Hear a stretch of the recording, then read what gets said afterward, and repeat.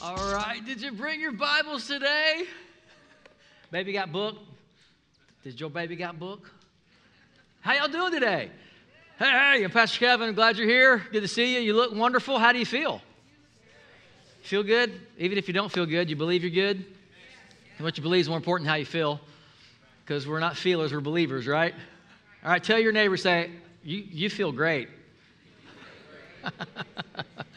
You know, one prophet said to the other, he said, you're great, how am I? Okay. All right, so quick review. I'm Pastor Kevin. For those of you who don't know who I am, I'm the pastor here. They have let me do this now for over 16 years. So if you don't believe in miracles, now maybe you will. So I know, right? I'm just as surprised as you are. I want to welcome everybody watching us online today, especially all of our Facebook Live audience. We have a great big congregation that watches us on there from India, Mississippi, and various parts of the world. And we're welcoming you and all of you over in the overflow room, as well as those watching us on our website. So just want to welcome all of our e-members. Glad that you're worshiping with us. And man, I'm so excited about this series, BYOB, Bring Your Own Bible. If you haven't been here, let me passionately and ardently plead with you to go back to the archive and watch these messages. If you're a YouTuber, subscribe to our Harvest Church Mobile YouTube channel. All of our messages are there. But go back and even if you were here, go back and review. I believe it'll be a great blessing to you. Last week we talked about how that God's Word is life. It's light. I mean, if you're in a dark place, you need a flashlight. God's Word is medicine. It'll cure what ails you. God's Word is wisdom. God's Word is Jesus. It's everything that you need. In fact, we had a Michael Jordan Sunday last Sunday. 23 people made Jesus the Lord of their life. I don't know about you, but that's what I get excited about. Man, that we know of, 23 people. That's awesome. So just keep bringing people. Keep bringing them, keep inviting them. We did a little chemistry experiment last week. We had a couple of beakers up here, and we said that you can have God's Word in your life and it still not benefit you. So we had God's Word in a beaker, and we put some trash in there. And how many of you can have God's Word still have crap happen? Don't look at me so holy. You know what I'm talking about. But then we had just a little bit of something else in another beaker, and we just put a little dab in there, and it represented faith. God's Word won't do you any good unless you mix faith with it. And when we mixed faith, there was an explosion, there was an eruption, and it pushed all the trash out. You can have all the power in the world potentially in your life, but until you mix faith with God's Word, it won't do you any good. So I'm here today in these last few weeks to get you fired up about reading your Bible, making God's Word a part of your diet, because you are what you eat, right? So I want you to consume God's Word. We have a Bible reading plan. Go to our Harvest Church Mobile app, download the app on your phone, and read with us. A chapter a day will keep the devil away. So if you're not sure, then you say, well, I want something more interesting. Read Proverbs, the book of wisdom. A proverb a day will keep the stupids away. So if you're just tired of being stupid, read Proverbs. It'll help you out a lot. I speak from experience on that. So, all right. So, quick review. We've been asking the question, why the Bible and not some other book from some other religion? Why the Bible and not some other system of thought? Why absolute truth and not relativism? Why, or how do we know that the Bible is reliable, that it hasn't been changed over the last centuries by men to manipulate us to do what they want us to do? Changed by the church, changed by popes and bishops and preachers. How do we know that it's reliable? We've talked about that thoroughly over the last 3 weeks. And if you want the answer to those questions, again, please go to our YouTube channel, subscribe, or go to our website and click on the Watch tab and review those messages. We answer those questions thoroughly. And if you have questions, please email them in to us. I was going to talk today about 11 things the Bible reveals or teaches us before science figured it out. But I felt led to go in a different direction. So if you want those 11 things, and I'll talk about 2 or 3 of them here today, but if you want those 11 things, let us know on the connection card, and I'll email them to you. Or you can, if you have the app, the connection card is digitally on the app as well. Or you can, if you're watching us online, you can email us at office@harvestmobile.com, and we will email those 11 things that the Bible teaches us before science figured it out. In fact, the Bible taught it thousands of years before science figured it out. If you want to know what those things are, shoot me an email or put it on the connection card. I also have a bonus study guide. If you want to dig a little deeper, I wrote really kind of an essay about why we should memorize the Bible, meditate on the Bible, read the Bible, study the Bible. And if you want that little study guide, also write that on the connection card or send us an email.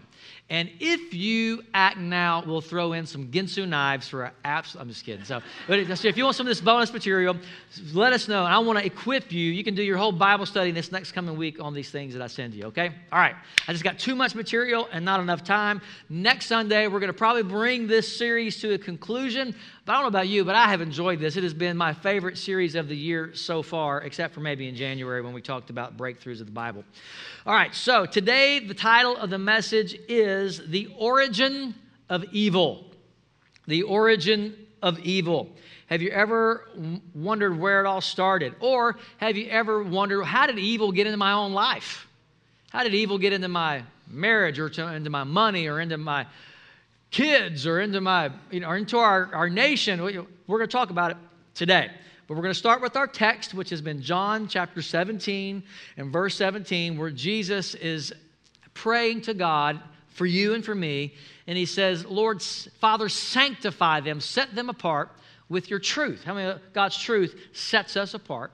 And then he says a very amazing statement. He says, thy word is truth. It makes me think of the passage in Psalms that says, your word is forever settled in heaven.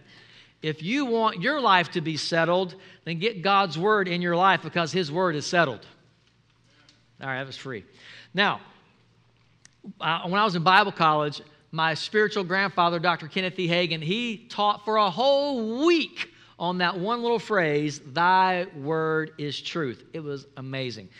Now, Genesis chapter 3, we're going to read a long passage here, so I'm going to invite you to turn there. Genesis 3, and this is going to be a familiar passage, but it's intriguing. Every time I read it, I get something I think new out of it. But we're going to read verses 1 through 15, Genesis 3. This is the book of beginnings. The entire Bible is contained in the book of Genesis in seed form.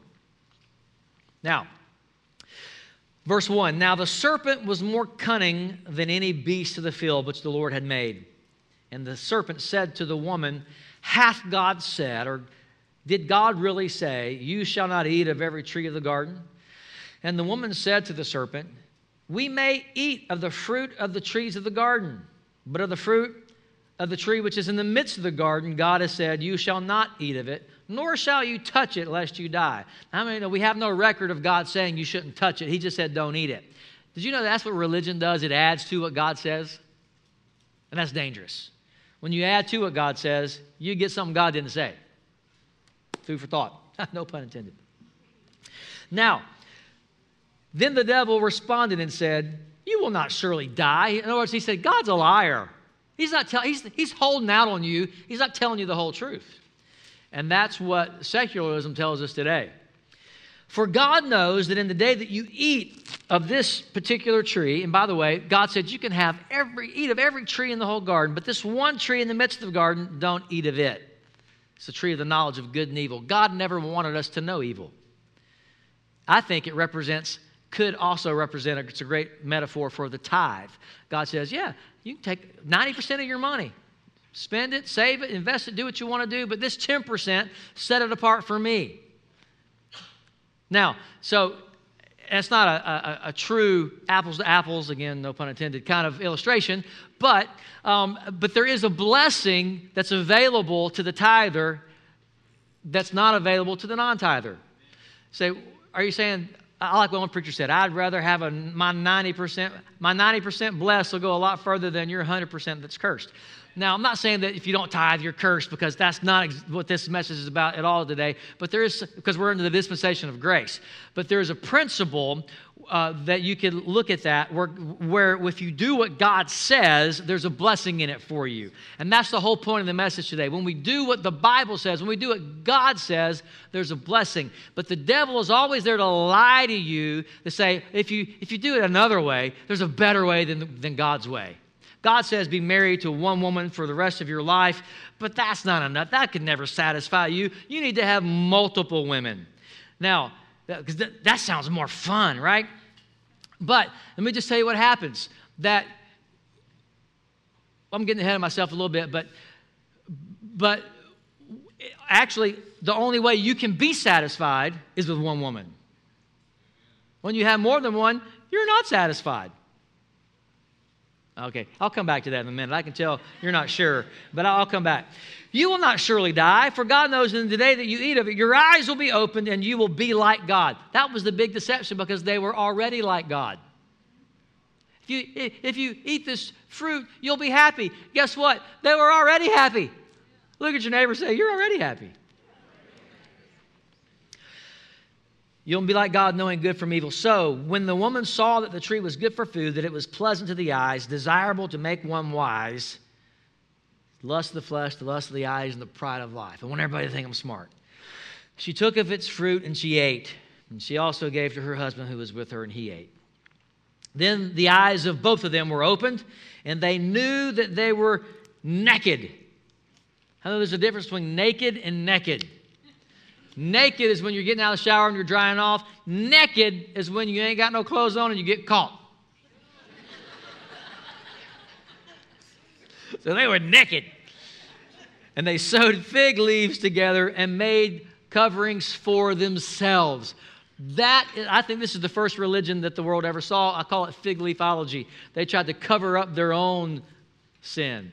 That's what religion does. It tries to cover your own sin. It's man's efforts to get to God. But real Christianity, not the cheap knockoff version, but the genuine article of Christianity is not man's efforts to get to God. It's God's efforts to rescue man. Totally different. It's not about what you've done. It's about what Jesus has done for you. That's why it's called good news. Because guess what? You can't do enough for yourself. So God said, I'll do it for you. And he sent his son, Jesus. God so loved the world. That's you. He gave his only son. And that's what the scripture is all about. So they tried to cover up their own sin. And then it says, verse 8, they heard the sound of the Lord God walking. I don't know what that sounded like, but they heard it. They heard him walking in the garden in the cool of the day. In the spirit is what the cool of the day means. So they could no longer see God, but they could hear him. They lost their ability to see. They used to could see in the natural and in the supernatural. But when they ate, their eyes were open to the natural. They could see themselves, but they couldn't see in the spirit anymore. But they heard God coming, they just couldn't see him. And when they heard him coming in the spirit, they hid themselves from God. That's what sin will make you do. It'll make you hide from the very one that can heal you. Hide from your healer. Your Bible will keep you from sin, but sin will keep you from your Bible, as the old preachers used to say. So they hid themselves from the presence of the Lord among the trees of the garden. Then the Lord God called to Adam and said, Adam, where are you? How many, when God asks you a question, it's not because he doesn't know the answer. It's because you don't know the answer. Adam didn't know where he was. He was lost. Adam, where are you? He had an existential crisis.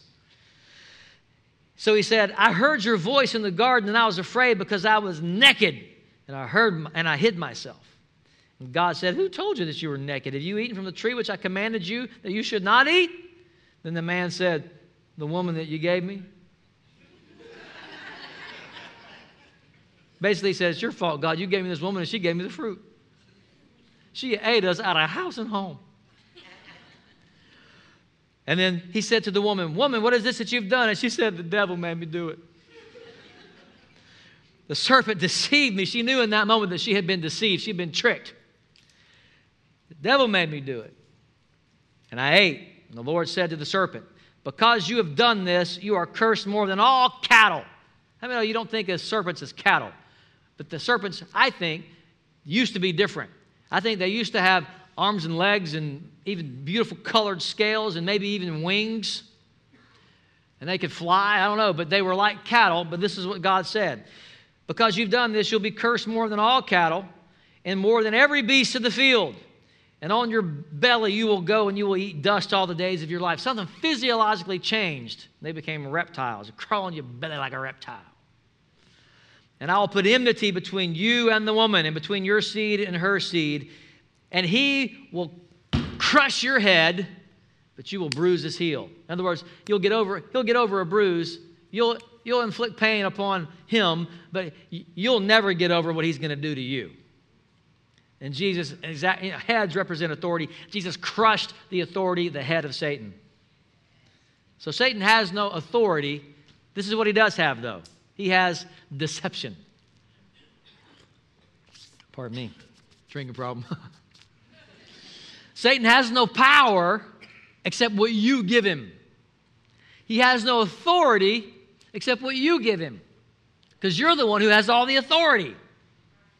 That's why the Bible says, give no place to the enemy, to the devil. The only place he can have, he doesn't even have enough power to take a place in your life. The only way he can get a place in your life is if you give it to him. Because his head, his authority has been annihilated, has been crushed. So, the first recorded words of Satan in all of human history are, did God really say that? Hath God said? He called God a liar. And how many of Satan and evil people, they usually accuse others of being the very thing that they are themselves. That's why if you're getting privileged information, now look, did you know that so-and-so, don't tell anybody else this, but did you know that if they will gossip to you, they will gossip what? About you. Don't think you're special because they're telling you. They're just teeing you up. You're next. So, this is what Satan said. Did God really say that? You know what? How about you just decide for yourself what's right and wrong, what's good and evil? And Satan introduced what we call today relativism. The doctrine that truth and morality exist in relation to culture, in relation to the society that you live in, historical context, that there is no absolute truth, that we decide for ourselves what's right and what's wrong. Because after all, we are the Lord of our own lives, and we should know best for ourselves what's good and evil and what's right and wrong. Right or wrong? It's kind of like the guy who said, can't believe you're drinking milk? Don't you know that that's just a secretion from a cow? But the cow also urinates. That's a secretion. But you have to have enough sense to know what's meant for nourishment and what's meant for garbage. I digress, but let me keep moving. Satan invited Adam and Eve to believe that God's a liar and to decide for themselves what's right and wrong. So here you go. If you're taking notes today, this is what I want you to write down. Doubting or disbelieving God's word is the origin of evil. Now, Satan, he was not tempted. Lucifer was not tempted. He just decided in and of himself to rebel against God. That's why his sin is without forgiveness. But we're tempted. And we've all been tempted. Being tempted is not wrong. And you can't necessarily control what you're tempted by, but you can control your response to the temptation. Here's a quote from my favorite apologist, Ravi Zacharias, who's a born-again, spirit-filled Indian brother. He said, wickedness is the natural outworking of believing a lie. Judges chapter 17, verse 6 says it this way, that there was no king in Israel, and every man did what was right in his own eyes. Let me tell you what happens when everybody does what's right in their own eyes. In 1831 and then again in 1854, this is historical fact, tens of thousands of people in England died from a great cholera outbreak. And had they listened to the Scripture and did what the Bible said, they would have been spared the evil of cholera. It says in Deuteronomy chapter 23, verses 12 through 14, it gives instructions on how to handle human waste. It says, and even tells you to go outside the camp to a designated place and take an implement with you, is what the biblical word is. In other words, take a shovel. And when you get done taking care of your business, bury your business, cover it up. And then it goes on to say, it's because the Lord God walks in the midst of your camp.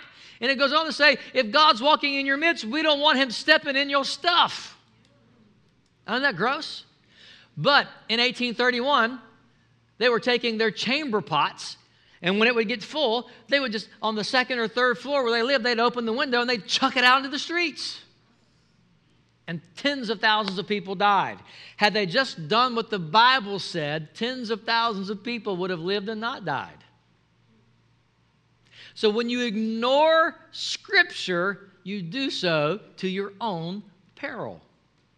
In other words, when you ignore Scripture, evil enters in. Leviticus chapter 13 and verse 46 teaches us to quarantine sick people as to not spread disease. Modern medicine did not figure this out until the late 17th century. In 1845, a doctor in Vienna noticed that 1 out of 5 women were dying in childbirth. So it bothered him, so he began to observe and try to figure out what was going on. And then he stumbled across Leviticus 15:13 that teaches to wash your hands under running water. So these doctors, they would be examining a cadaver. They would dip their hands in a bowl of still water, and then they would go and assist in a live birth. And 1 out of 5 women were dying. They didn't know about the spread of germs and disease. So the doctor said, let's try. He mandated that everyone in the hospital wash their hands under running water, and it went from 20% of the women dying to only 2% dying. Why? Because they observed the Bible and the Scripture. Because when you ignore Scripture, evil comes in. Leviticus 17:11 says, the life of the flesh is in the blood. So 1,500 years before Christ, the Bible taught us that you can, if you knew how to examine a small portion of someone's blood, you could evaluate the health of their flesh. So when you go to the doctor today and they take blood, they check your liver, they check your blood cell counts, right? They check all kind of stuff. Just by looking at a little bit of your blood, because the life of your flesh is in your blood. In 1799, President George Washington came down with a severe cold. So his doctors began to implement the accepted medical practices of the day, and they began to bloodlet or bleed him. And on December the 14th, 1799, having lost almost 40% of his blood, he died. But not of a cold, of the bloodletting. Now, today, in modern medicine, we know, like the Bible teaches, that when someone is ill, they need blood given to them, not taken from them. But the Bible taught this 3,000 years before modern medicine began to implement and practice it. But these ancient Jewish people knew these things. How could they know these things? They weren't modern doctors and they weren't modern environmental engineers. How do they know this? There must have been a divine intelligence telling them these things. And he did, and he put it in his word. But when you ignore his word, you ignore life and you open the door to death. When we depart from Scripture, evil abounds. Whether it's in your marriage, whether it's in your money, whether it's in our economy, in our government, in our educational system, in our health, when we ignore God's word, evil abounds. We've ignored God's word in our educational systems, and now we have more school shootings and promiscuity and drug use and abuse in our educational system, and teachers sleeping with students. Just the list goes on. Why? Because we've kicked God out and we've kicked his word out, and we're teaching relativism. Well, what's right for you may not be right for me. Here's what you get when every man does what's right in his own eyes. You either get Hitler or Hugh Hefner.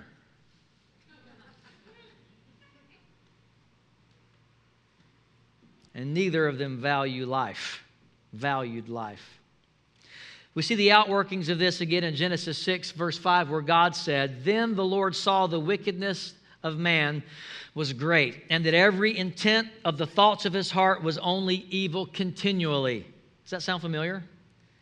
The Lord was sorry that he made man on the earth, and he was grieved in his heart.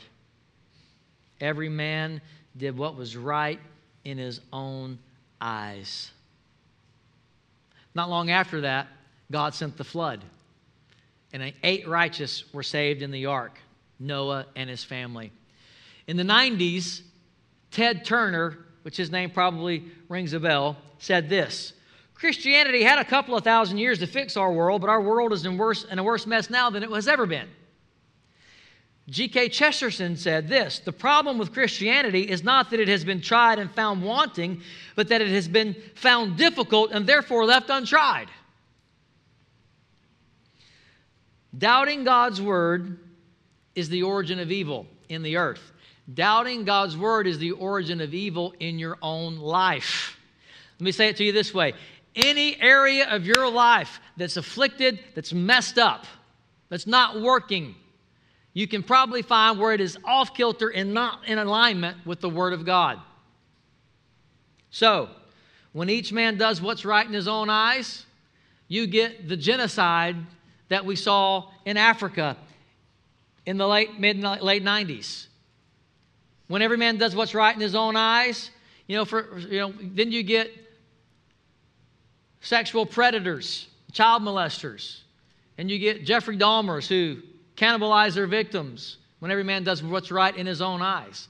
See, that doesn't work. There is absolute truth.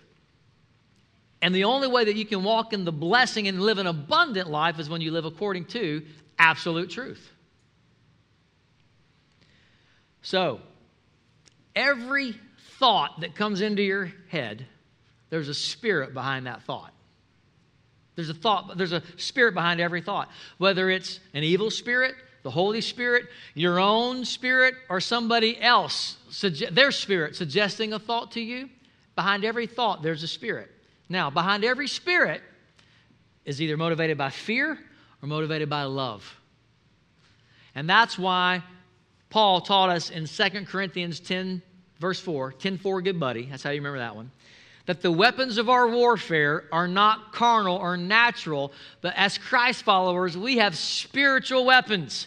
And these weapons can be used to tear down strongholds, thoughts, and imaginations. Because every thought has a spirit behind it. And it's either motivated by fear or love. Perfect love does what? It casts out all fear. Here's an idea. I was thinking about this the other day. You know, when Jesus walked on the water, maybe he could walk on the water because he was walking in perfect love and he didn't hold any grudge against anybody. Because how many, when you're holding a grudge, you're weighed down and you sink? And maybe he was just so light he could walk on the water. I don't know, it's just a thought. I don't know. Just think about that. So if you're sinking in life, maybe you need to have some love thoughts and get rid of some fear thoughts. So Satan came to Adam and Eve and convinced them that God was a liar and they should decide for themselves between right and wrong. Then we see the second Adam, also known as Jesus.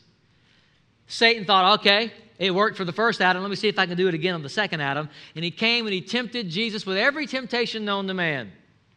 And how did Jesus combat that and come out victorious? He said, it is written. And now that's not all you have to say is it is written. You have to know what's written. If you don't know what's written, it's kind of like pulling out a handle with no sword on it. But the Word of God is the sword of the Spirit. But how many know if you don't know what the Bible says, you got a handle, but you don't have a sword? So you can't just say, well, it is written. Well, what's written? Jesus said, man shall not live by bread alone, but by every word that comes out of the mouth of God. So it's not enough just to have a Bible. It's got to be in you. That's why we did the little science experiment last week. You can have the Word of God in your life, but until you mix faith with it and believe it, its power does not manifest itself and make itself available in your life. Anybody getting anything out of this today? So let this be your strategy, the same it was Jesus' strategy. Not if, but when the devil comes to tempt you, you got to know what's written. The Bible becomes a weapon when you speak it out of your mouth. Believe it in your heart and speak it out of your mouth. To sell a lie, you have to silence the truth. And that's exactly, and we're going to close with looking at 2 kings in the book of 2 Kings. 2 different kings. The first one is Manasseh. 1 Kings chapter 21. The wicked king Manasseh ignored. The Bible even says that there was never a more evil king than Manasseh. And it tells us specifically how and why he became so evil. It says this: he ignored the law of God. He ignored the word of God. There was so much wickedness, idolatry, fornication. This is what it came to, that even the king himself sacrificed his own children to the demonic god Molech. See, when you decide what's right and wrong for yourself instead of consulting God's word, your children pay the price.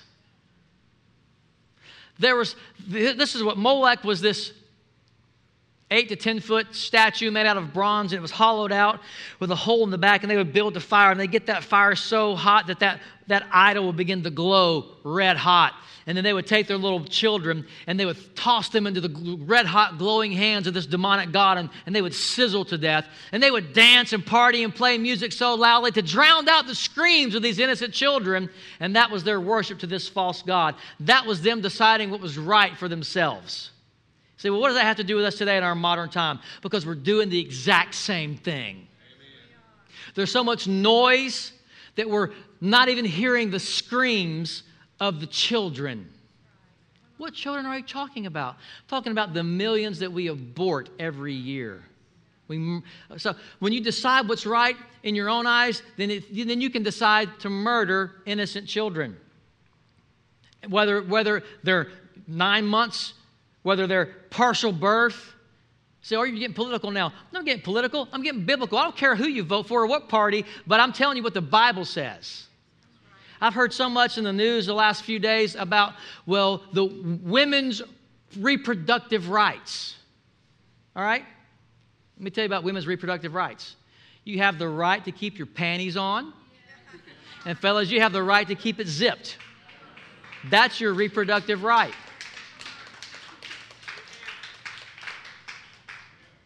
Amen, Pastor. That's good preaching.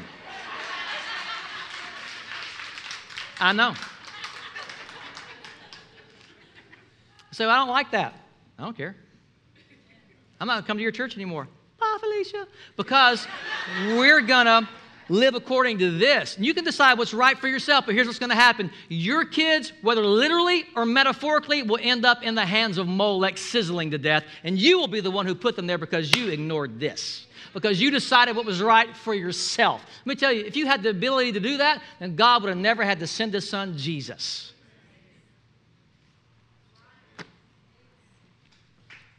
Well, if we're going to do what the Bible says, then should we stone homosexuals?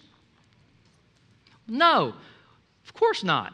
We're not under the law, we're under grace. Because let me tell you what else the law says. The law says that if you're caught sleeping with your neighbor's wife or woman that you're not married to, fellas, you should also be stoned to death.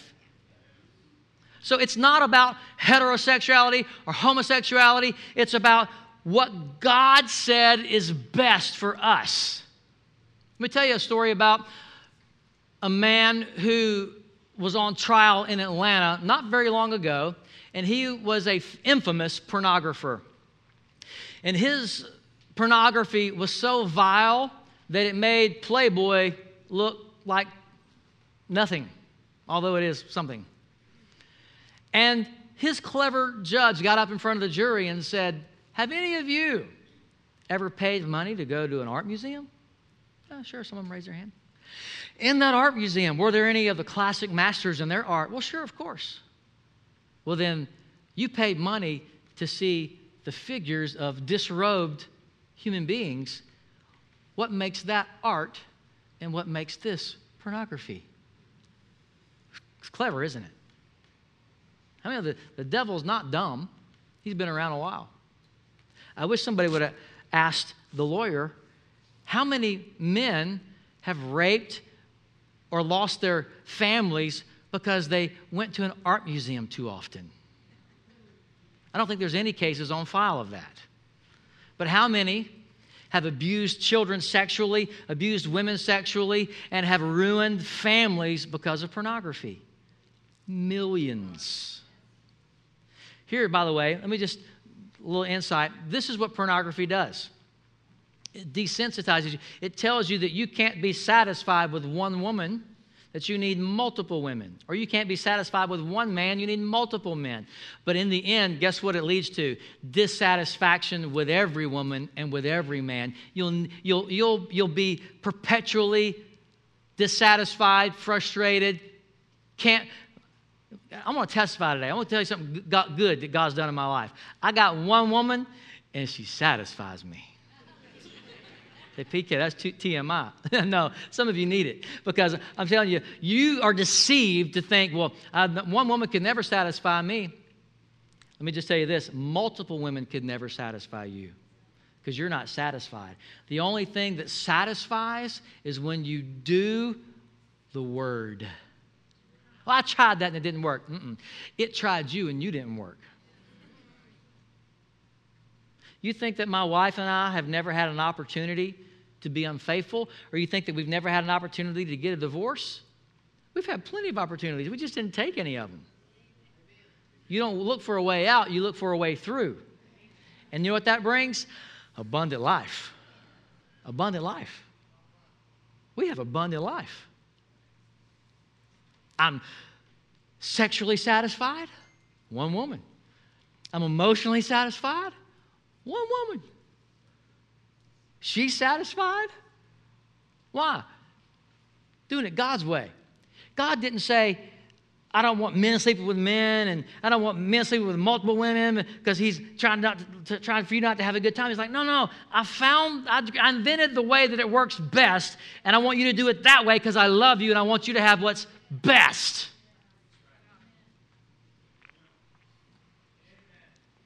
Let this be your strategy too. Then there came a second king, and we're going to close with this. And by the way, this is 2 Kings chapter 22. This is my favorite story in the whole Bible. If I had to pick one, this is it. You ready? Josiah, this was Manasseh's grandson, by the way. He was 8 years old when he became king. I love the idea of an 8-year-old being king. Free ice cream for everybody. My sister has to go to the dungeon. I can't imagine what an 8-year-old will do. But anyway, he reigned 31 years in Jerusalem, and he did what was right in the sight of the Lord, and he walked in all the ways of his father David, and he did not turn aside to the right hand or to the left. Now it came to pass in the 18th year of King Josiah, so he was a millennial, that the king sent the scribe to the house of the Lord. I'm going to put this in my own words. He says, here's some money. The temple, because of the previous king, the temple is in disarray. It's fallen apart. It needs to be renovated. Here's some money. Here's some offerings from the people. Take this money and go renovate the house of God. Off he went. And as they're renovating, I'm making new curtains and sweeping. And the Bible says that they found under the altar, I guess it had fallen and got kicked under there, they found an old book. So here's this guy, and he's like, I wonder what this is. Oh, man, dusty old book. Look at, wait a minute. Hey, check this out. And the king's advisor goes, I need to take this to the king. He needs to see this. And he takes this book to the king. And he goes, hey, king, just quick little update. The renovation project is going good. The DIY is just looking good, man. We got some new curtains coming in, a new floor, and we've dusted the place. And we found this old book kicked up under the altar. And I think you might need to hear what's in here.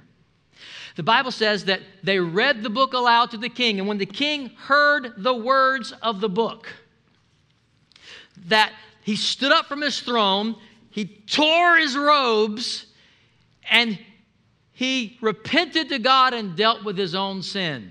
It goes on to say he got up from dealing with his own sin, and he went out into society, and he goes, hey, everybody, we're going to live according to this book. Now, guess what book it was?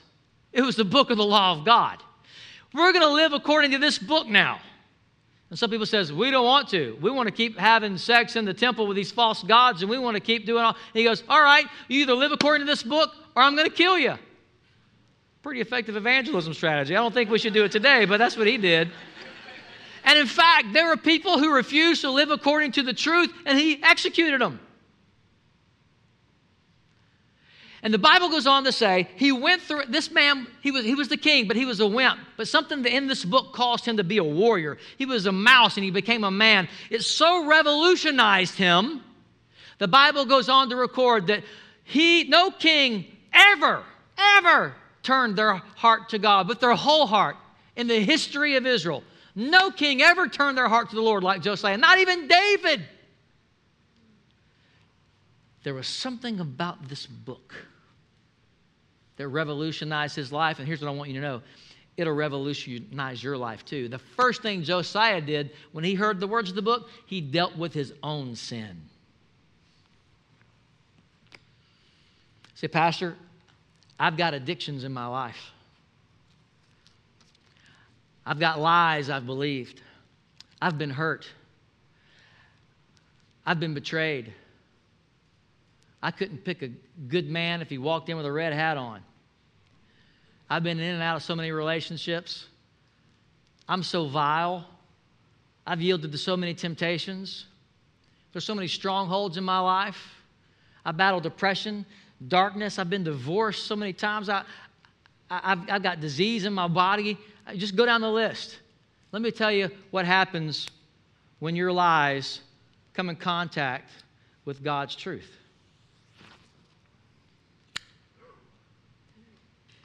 Just that fast.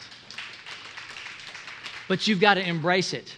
I know some of you today, you're looking at me like a dog in a new pan. You're not sure if what you're hearing is something that you want to apply. But your heart knows what you're hearing is the truth.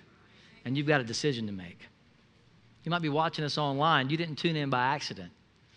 The Lord orchestrated the steps of a righteous man, or so are the finger clicks. You're right where you're supposed to be, hearing what you need to hear. Let me tell you what else was in that book before we go, and that's why it's my favorite story.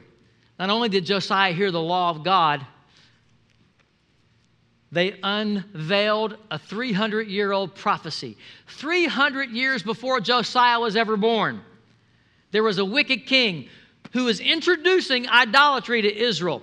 And as he was about to make the first sacrifice to the false gods, God sent a prophet. And he said, but wait, hold on just a second. Before you introduce idolatry to my people, I got a prophetic word from God. Thus saith the Lord, there will be a child who's born one day. His name's going to be Josiah. He will turn to God with all of his heart. And he will, on this very altar to the false gods, he will dig up the bones of you false prophets, and he'll burn your bones on this prophet, on this altar. He will kill those who refuse to live according to the book of the law. So 300 years before it happens, I'm prophesying there's a kid coming named Josiah. And when they stood up and they read that prophetic word that was 300 years old to Josiah, he stood up and he realized there's something more than just the truth in the book. His very name was in the book. And the reason that's my favorite story is because I believe that Josiah represents millennials and Gen Z today, that they are the Josiah generation. And they're going to come under conviction of God's word, that we're going to see the greatest outpouring of God's Spirit that planet Earth has ever seen, because a generation is going to get a hold of this book, and this book is going to get a hold of a generation, and we're going to see revival, we're going to see revolution, we're going to see breakthrough, we're going to see the greatest incoming of souls in the kingdom of God that history has ever witnessed before. Because a generation is going to stand up and they're going to rip their garments, so to speak, and they're going to deal with their own sin in the presence of God. And then they're going to come out and they're going to be prophetic voices that deal with the sin of a nation. They're going to deal with the sin of the world. And you mark my words, I plan on staying alive long enough to see it happen. And today, you're here today, or you're watching today, and you have an opportunity to come in contact with the truth. And what does the truth do? It makes you free. And whom the Son sets free is free indeed. Or you can hold on to those lies. You can hold them all the way to your grave. And you can either believe God's word now, or you can wake up in eternity and you can face him eye to eye. You'll believe him then, but it'll be too late to do you any good. So today, I want you to know that when you read God's word reads you. Josiah had to make a decision what his relationship with the word was going to be like. Today, I'm inviting you, to make the same decision. What's your relationship with the word going to be? You going to decide what's right for yourself? Or are you going to read the book?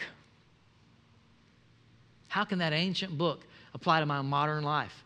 It's not an ancient book. It's an eternal book. It came from outside of time, and that's how it applies to every culture of every time, every people group of every time.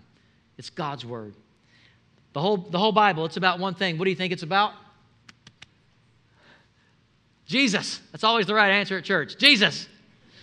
The Bible's about Jesus, God's Son, getting a bride, and that bride is supposed to be me and you. Where are you going to be on the wedding day? Don't be a bridesmaid on that day. Be the bride. I want to pray for you. Would you bow your heads today? And I implore you, if you're not right with God, if you're not right with the Word, if you've not yielded to God's absolute truth, which is love everlasting, Jesus, who loves you so much, if you've never made Him first place, I want to invite you today to join me in praying the prayer of salvation. If you say, Pastor Kevin, that's me. I need to make Jesus the Lord of my life. I'm not going to embarrass you. I'm not going to call you up front or anything like that. But if you say, Pastor, please include me in that prayer, would you raise your hand right now? Let me see who you are. Come on, God bless you. 1, 2, 3, 4, 5, 6. Anybody else want to join these 6, 7 people? God bless you. Maybe you're watching us online. 8, God bless you. If you're not right with God today, you're receiving a divine appointment right now. Don't harden your heart. Be like Josiah and stand up and say, I might not understand it all, but I submit to it. If you're watching us online, you can pray right where you are. Harvest Church, let's join these 8 people that raised their hand that said they want to start a relationship with God through Christ Jesus. Come on, let's say it together. Pray it with me, guys. Say, Dear Heavenly Father, I repent of my sin. I forsake my life, and I accept your life. Jesus died for my sin. They buried him. But on the 3rd day, you raised him from the dead. And I say, Jesus, from this day forward, you are my Lord. I am yours. You are mine. Fill me with your Spirit. Give me power to live this new life. In Jesus' name. Amen. There's a party going on in heaven right now for those 8 people. Can we join that party? Come on, somebody. Yeah. Amen. Awesome. Keep bringing people to church. Keep inviting people. And let's keep making heaven party. I like that. Amen.